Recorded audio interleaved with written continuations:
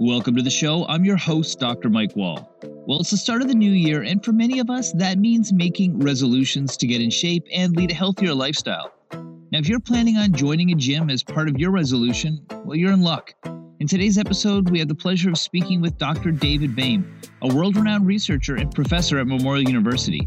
Dr. Behm has spent the last 30 years studying the effects of exercise in the human body and has made significant contributions in the field of sports science.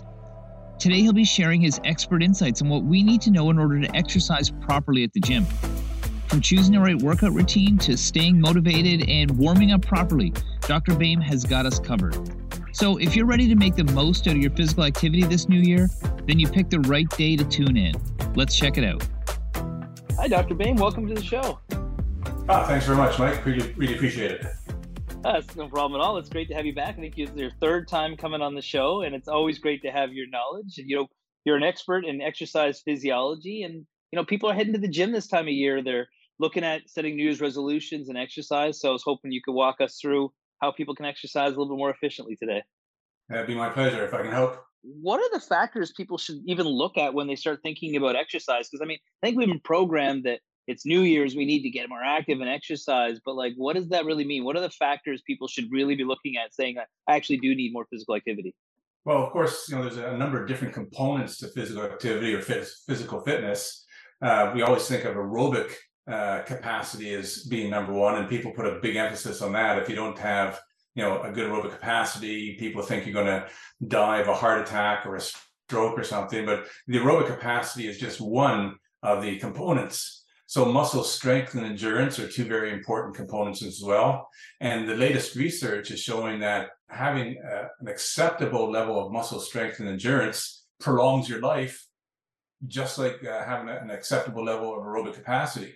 And then you have to think about balance, you have to think about flexibility and muscle power as well. Normally, we only think of athletes needing muscle power, but just think of, you're walking down the street in St. John's and you slip on some ice.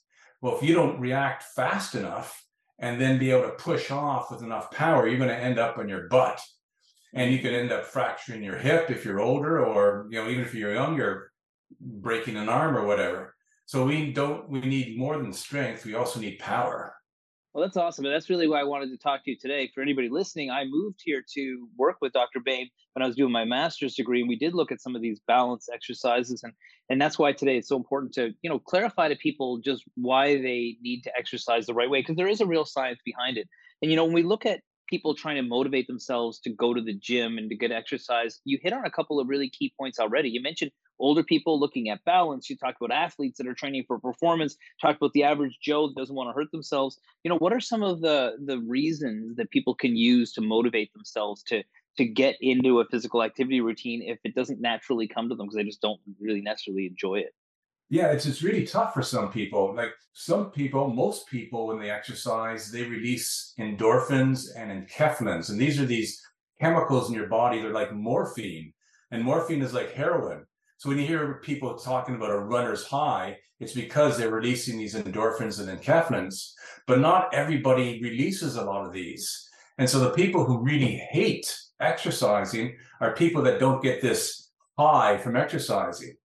And then as well, when you exercise, you release these neurotransmitters in your brain called dopamine and serotonin.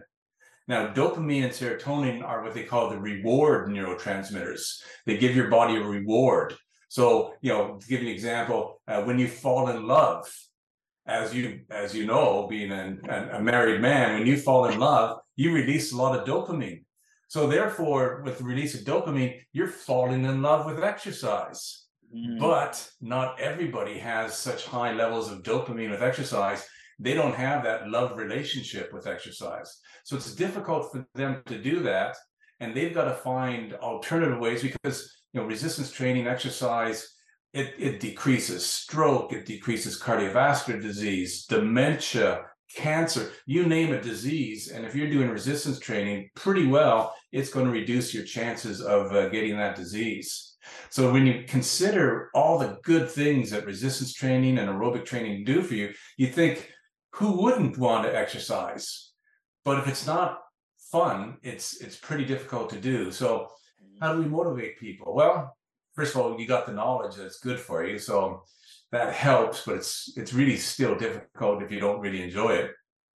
But what I would say is that what you need to do is you have to write down some realistic objectives. You take that magazine over a chapters called Fitness and Health, and who's on the front? There's some movie star who's all buff with 3% body fat, or there's a bodybuilder with 2% body fat, and you look at that person and you go, well, that's what I'm supposed to look like? No, not a chance you're not supposed to look like that. In fact, the statistics show that bodybuilders have a 35% higher mortality rate than the average person. So those guys and gals you see on the front of fitness magazines are dying off before you are. You don't want that to happen. So your goal shouldn't be, unless you are a professional bodybuilder or you are, I don't know, a movie star, shouldn't be to try and be that. You should just try to get healthy. In fact, you can probably do that in 5 to 10 minutes a day. And that's really what I wanted to get. You hit the nail on the head there. Number one, it's very intimidating for people because we are programmed, especially through social media these days, about what physical fitness is and what health is. And it's just so wrong most of the time because it doesn't provide balance if you're obsessing about exercise and every piece of food that goes in your body.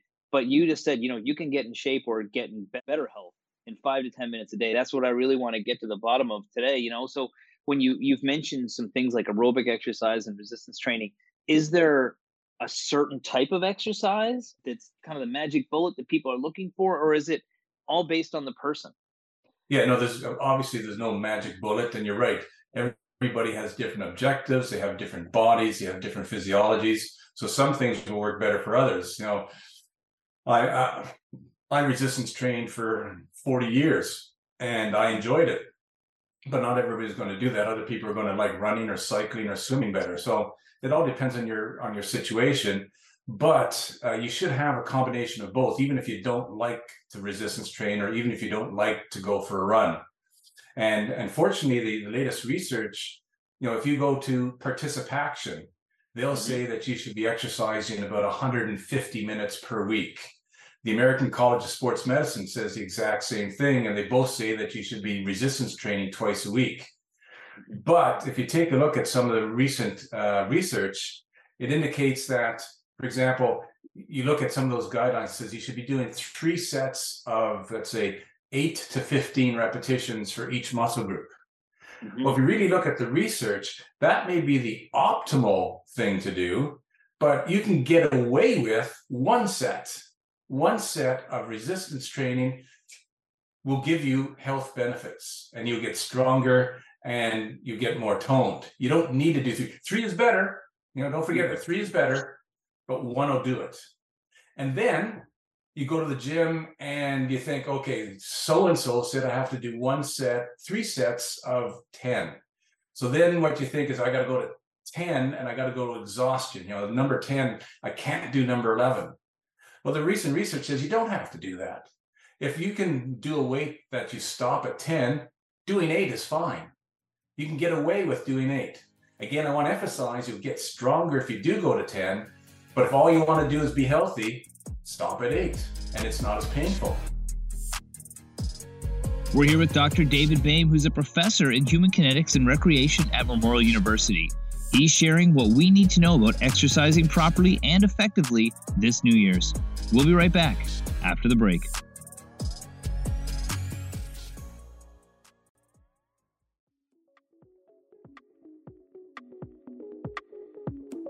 Welcome back. We're here with Dr. David Behm, who's a professor of kinesiology at Memorial University. He's an expert in everything to do with exercise, from stretching and warm-ups to getting the most out of our workouts. That's why he's joining us here today. Let's get back to the interview. A lot of the time, in my experience, what I've seen is that people that are promoting this certain philosophy or certain recipe for fitness are trying to sell something, number one, or they're looking at like perfect as opposed to being good. So maybe you could explain to people about how the body progresses and adapts to exercise, because I think that's a really important concept for people, because 10 push-ups to me might be completely different than 10 push-ups to you. It might take me a year to get there, but you might be able to do 50 right off the hop. Yeah, that's right. So we need to put some stress on the body. So, like I said, 3 sets of 10, that's a really great stress to put on the body. And what the body will do if you give it sufficient rest is that if you tested yourself immediately after you're doing your 3 sets of 10 or even your 1 set of 8, you'll find out, of course, that you're weaker because you're tired. But then what happens is that you've probably caused a few little micro tears in the muscle, or you've depleted the sugars in your muscle. And then what the body does every time is when you provide it with a stress, it goes, hey, I want to be able to overcome this stress the next time. So therefore, I'm either going to get stronger, the muscle, if the muscle had a voice, the muscle's talking to you saying, I'm going to get stronger, or I'm going to get bigger, or I'm going to store away more glycogen, which is sugar, so I can do more repetitions next time. And every time you present it with a stress, it's going to try and overcome that stress. So that's why typically we say, okay, you work out your back on Monday, don't work it out again until Wednesday or Thursday. It needs time to come back and get stronger.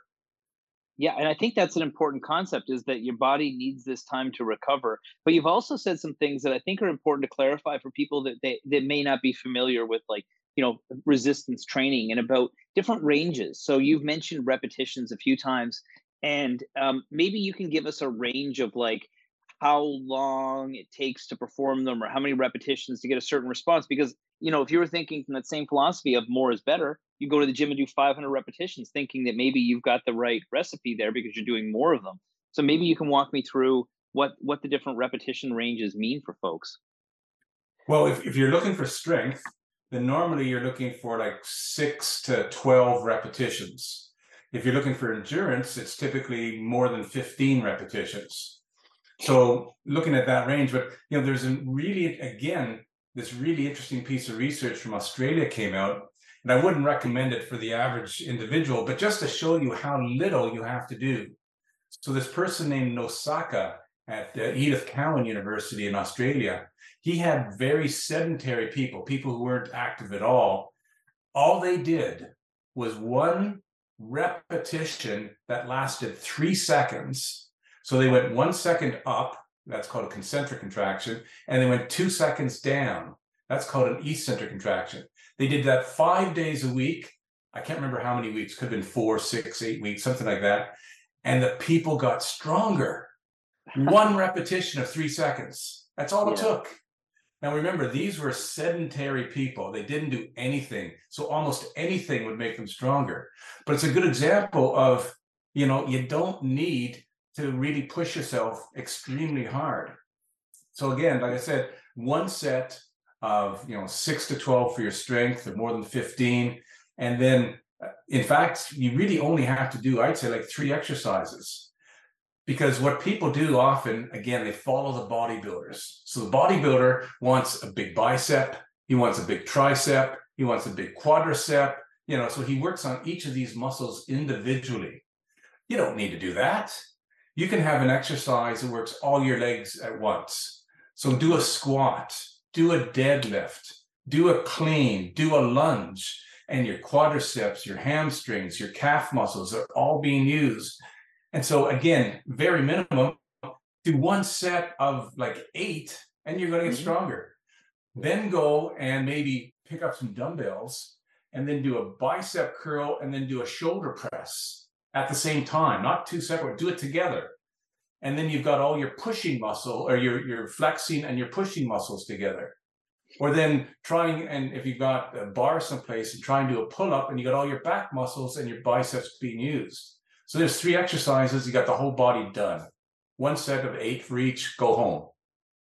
See, I love that philosophy because it is true that, and the other thing is that people have to adapt as they change and as they age. And so, you go into a gym and you see some 20-year-old doing, this bodybuilding routine where they're spending an hour on their arms alone.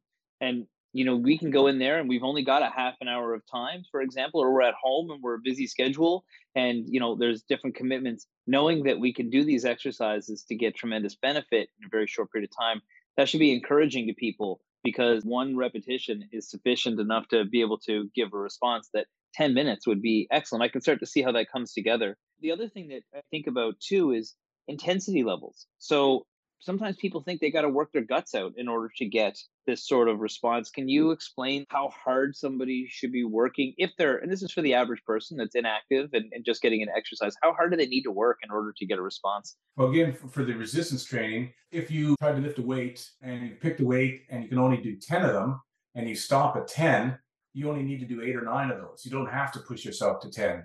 So typically you don't have to, if you think of a pain scale and 10 is the most pain that you got, and the most discomfort that you got, you really only need to put yourself on a 6 or a 7 or 8, and you're going to get advantages. Now, if we go to like aerobic training rather than just talking about resistance training, people often ask, well, do you need to run or cycle, or can I just go for a walk? And so the often answer to that is that, for instance, walking 5 kilometers burns approximately the same amount of calories as running 5 kilometers. And that just blows people's heads. I can walk for 5 kilometers, it's the same as running. Well, what you want to remember is that, like in my case, I weigh about 200 pounds. So I take my 200-pound body and I move it 5 kilometers. That takes a certain amount of energy. It doesn't matter if I move it fast or slow, it took a certain amount of energy. Now, the difference is, and this is where people are confused, when I walk 5 kilometers, maybe it takes me 40 minutes, or maybe it takes me an hour. When I run 5 kilometers, maybe it takes me 25 minutes. So the intensity is higher. Now, I just said that they are similar in terms of burning calories. They're not similar in terms of the benefits to your heart and your cardiovascular system. So running 5 kilometers in 25 minutes will put more stress on your heart and your cardiovascular system, like your arteries and capillaries, than walking 5 kilometers. So if your only goal is to lose weight, walking or running, same thing almost. If your goal is to lose weight and make sure your heart gets significantly better, then I would recommend going at a higher intensity. And that means running, jogging, cycling, swimming, something like that.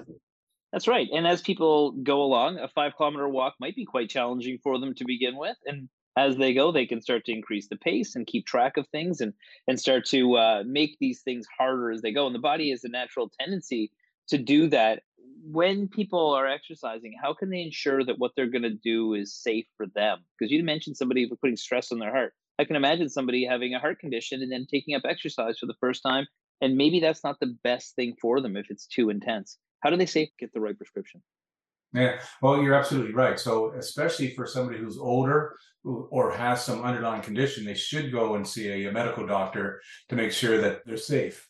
Anybody can have a cardiac arrest. We just saw that on the weekend in NFL when the Buffalo Bills defensive back had a cardiac arrest. And you think the guy's 24 years old, he's young, he's fit. How could he have a heart attack? Well, these things can happen if you have some sort of underlying problem that you don't know about. So yes, so older people or people with problems, I would say go to a doctor first. If you're young and healthy, then you can start off. Again, remember what we said. Don't put yourself at a 10 on your discomfort scale. Start off at a 5 or a 6. And that should allow yourself to build yourself up and add more stress as you go along. Okay, so that's good. And so, when people know that they're safe and they're able to participate, we know that it doesn't take a huge time commitment. There's a variety of different ways that we can improve our health and our physical fitness. One of the challenges we're facing these days is that things cost a lot of money, and somebody all of a sudden now is told they have to invest in some sort of like gym membership in order to get in shape. Can people get in shape by doing things without a lot of equipment? I think we've heard people say this before, but I'd love to hear your perspective on this. Oh, yes, definitely. So, for example, like I mentioned before, I've lifted weights for like 40 years or 45 years, but COVID showed up a couple of years ago and closed down the gyms. And so what I did at home is I did calisthenics. I did 2 exercises. I did 2 sets of push-ups. I did 2 sets of chin-ups. That's all I did. It took me like 7 minutes. And you wouldn't notice any change in my body from when I was doing resistance training in a gym to doing these 2 sets. Now, I guarantee you, if I went into the gym and I tried to do a bench press or something, I wouldn't be as strong because doing push-ups, I was working more on endurance. All right.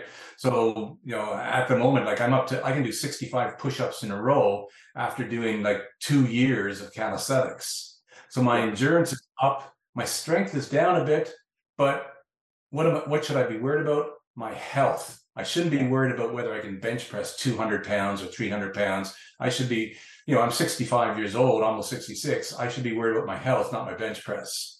So doing push-ups and chin-ups is just fine. And if you want to do some other stuff, then go and buy some of those elastic bands, those TheraBands. You can stick them in your closet. They don't take up any space. And then you can do a greater variety of exercises. And buying some elastic bands might cost you $12 instead of paying $400 at a gym. We're here with Dr. David Behm, who's a professor in human kinetics and recreation at Memorial University. He's sharing what we need to know about exercising properly and effectively this New Year's. We'll be right back after the break.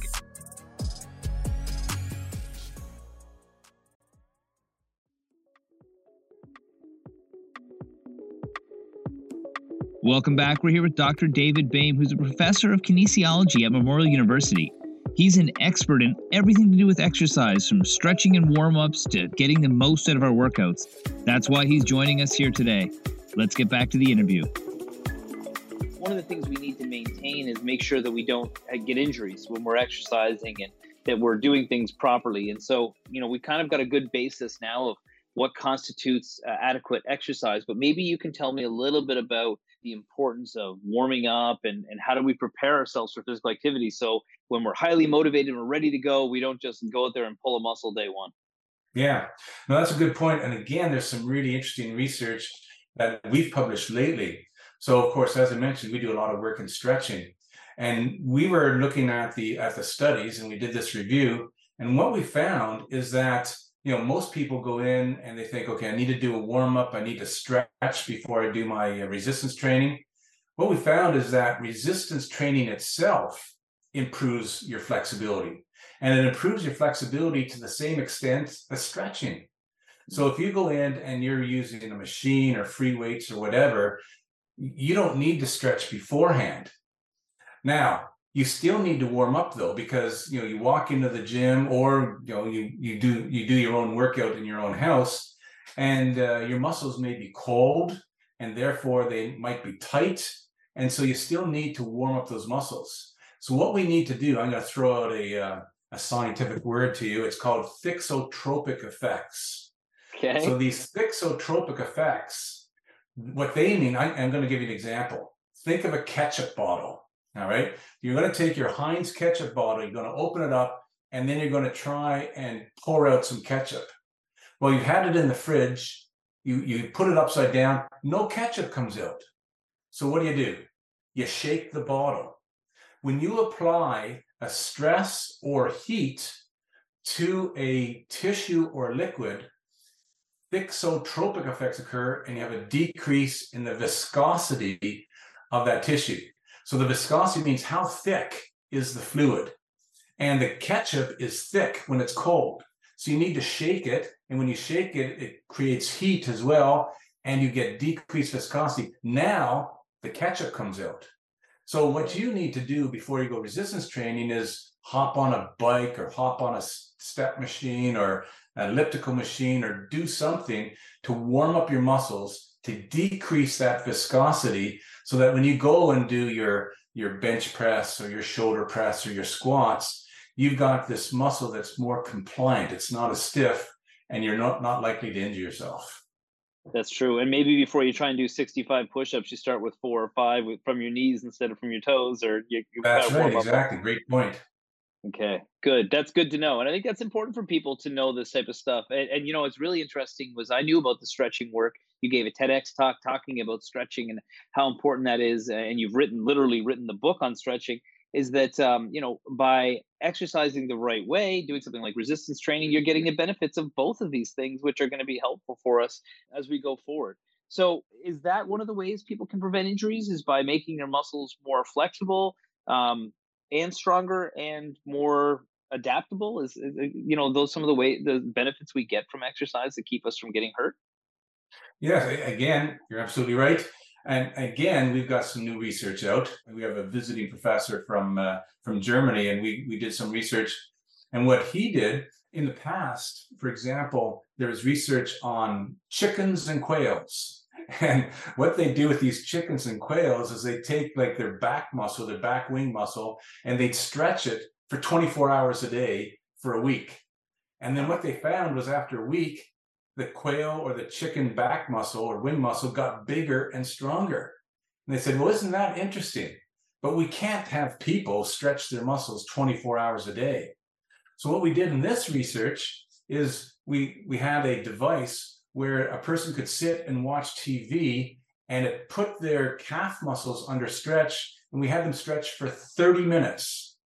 30 minutes a day, 5 days a week for 4 weeks.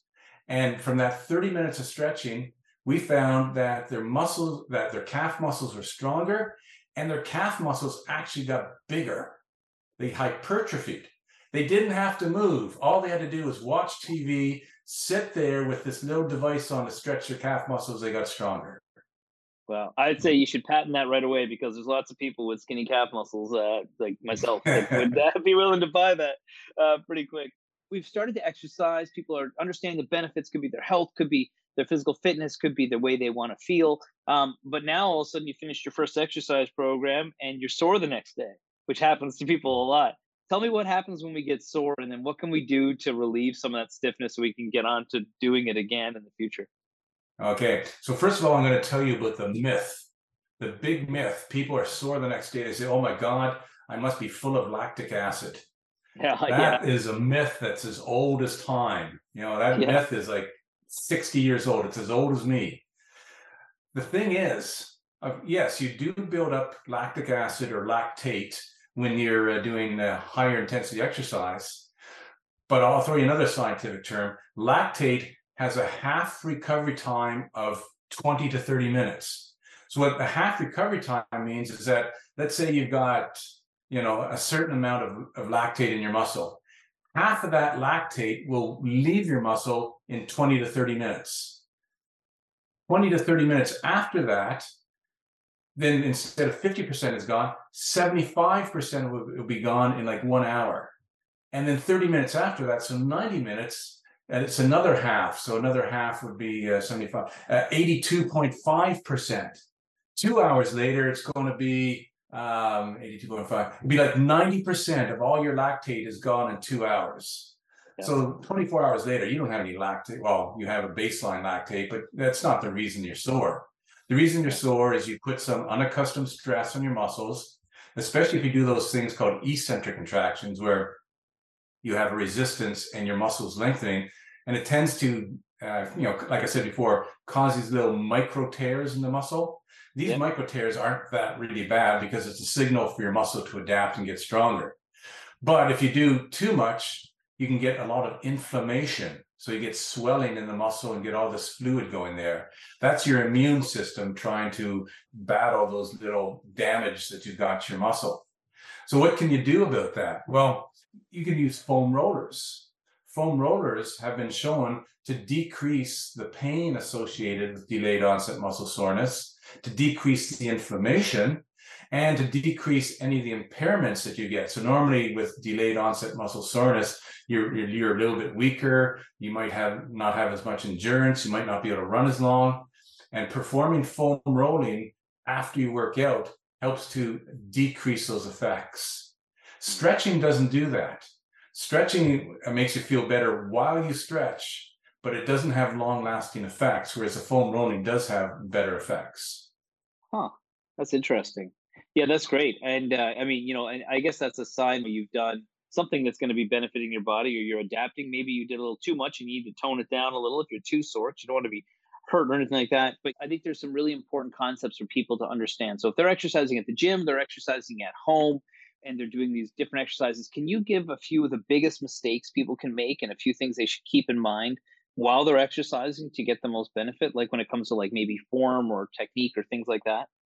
Sure. One thing that people do, and again, as you mentioned, the concentric versus the eccentric, is people tend to overemphasize the concentric. So to give you an example, let's say that we're doing a bench press or a chest press. You've got the bar, you bring it down your chest, you bring it back up again while you're lying down on your back. Well, a lot of people, you'll see them and they'll push up the weight and it's really tough. And then they almost drop the weight on their chest and bounce it off the rib cage and then push it back up again. So they've worked really hard on the concentric portion where they're trying to shorten their muscles with a load, but they do nothing for the eccentric portion, which is where your muscle lengthens under a load.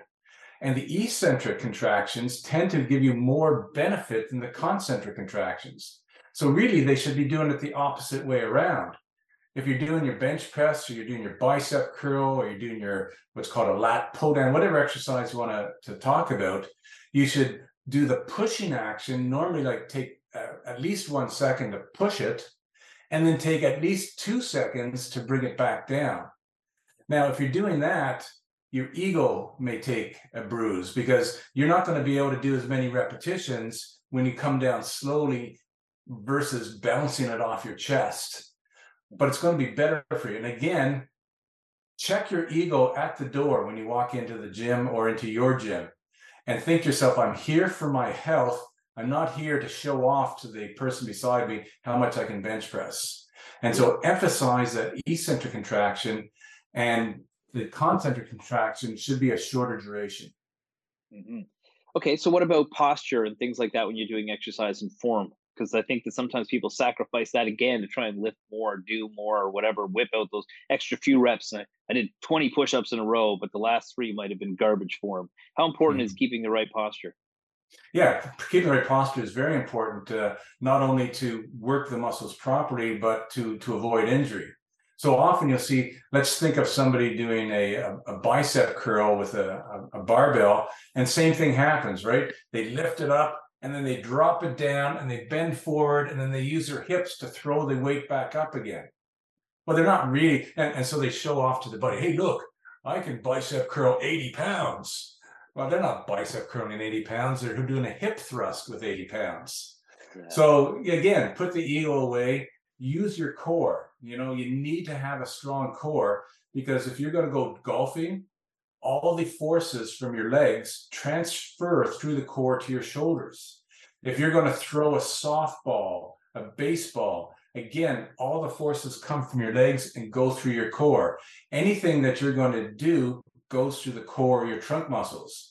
And if you don't stabilize your body when you're lifting weights, you're not going to have a strong core. And then when you do go out and play the weekend softball game or the weekend soccer game or football game, and you damage your back, it's because you don't have a good core, because you didn't use it when you were training. So you go out there and you go, oh, look at my biceps. Look how big they are. Well, biceps are for beauty. They're not for health. We're here with Dr. David Behm, who's a professor in human kinetics and recreation at Memorial University. He's sharing what we need to know about exercising properly and effectively this New Year's. We'll be right back after the break.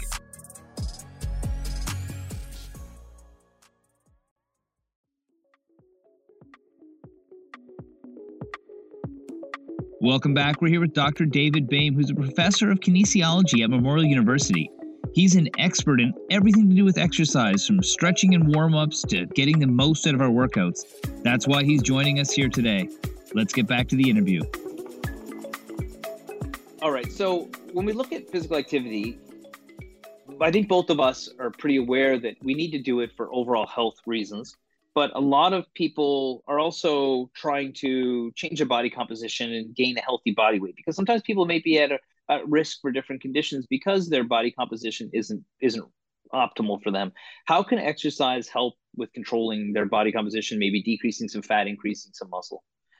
All right. Well, the first thing I'll say is that exercise is not a very effective way of maintaining your body composition. So you got somebody, they go to Tim Hortons or wherever, and they buy just a regular donut. It's not a Boston cream. It's not one of these things with chocolate on. It's just a regular donut. A regular donut has over 200 calories in it. The average person, it takes them 30 minutes to burn 200 calories. Is it worth it to have to go and run lift weights for 30 minutes to eat that one donut. No, it isn't. But that donut is good. So periodically, you might want to reward yourself with a donut, but it's a lot of work to work off that donut. But there are strategies that you can combine nutrition and exercise. So obviously with exercise, we know we're burning more calories, we're using energy. So, but it takes a lot of work to burn those calories, and it doesn't take a lot of work to throw a 200-calorie donut in my mouth. Yeah. But what you can do is that you can decrease your appetite and make sure that the nutrition is going to your muscles and not to your fat. So you're going to go, let's say, I don't know, let's say 2 o'clock this afternoon, you're going to go for a workout. What you might want to do is to have a little snack, a very small snack before you work out. And that snack, especially if you eat it like 45 minutes to an hour beforehand, the nutrients and the energy will be available to you when you're starting to work out. Now, don't eat a lot, just have a little snack, and that'll optimize your energy during your workout. Now, when you're working out, of course, what's going to happen, you're going to release all these hormones, your body temperature is going to go up. There's these things called glucose transporters that are in the membranes of your muscles, and they're really active. They really turn on when you exercise. So any glucose or blood sugar coming by is just sucked right into the muscle so you can use it for energy. Now, let's say you stop exercising, it's 2:30, you're finished your workout. Those glucose transporters just don't turn off automatically. They're still active for like 45 minutes, an hour, maybe up to 3 hours afterwards. So what you have to do, eat again. Eat right after your exercise. Again, don't, eat a huge meal, but typically you're not going to be too hungry after you work out. So what's going to happen, whatever you ate, because those glucose transporters in your muscles are so active, they're going to take that stuff and they're going to suck it into the muscles. Less of that is going to go to the fat and get stored away. And then, like I said, you're not going to be too hungry, because the reason you feel hungry is when your blood glucose goes down. And so your brain, your hypothalamus, is saying, okay, blood glucose is down, he must be running out of fuel. If you exercise, your blood glucose goes up. Your hypothalamus thinks, oh, he must have just eaten. So by exercising, you fool the body into thinking you're full. And like we tell everybody, don't go to the grocery store hungry. You're going to start buying donuts all over the place. So when do you want to eat? You should eat when you're not hungry, and that's right after exercise. And so now you're not hungry, you don't eat much. All that food goes in your muscle, not in your fat. And then 4 hours later, let's say it's supper time, you've already had some stuff to eat. So again, you're not very hungry. So you might not eat supper, or you eat a lot less for supper as well.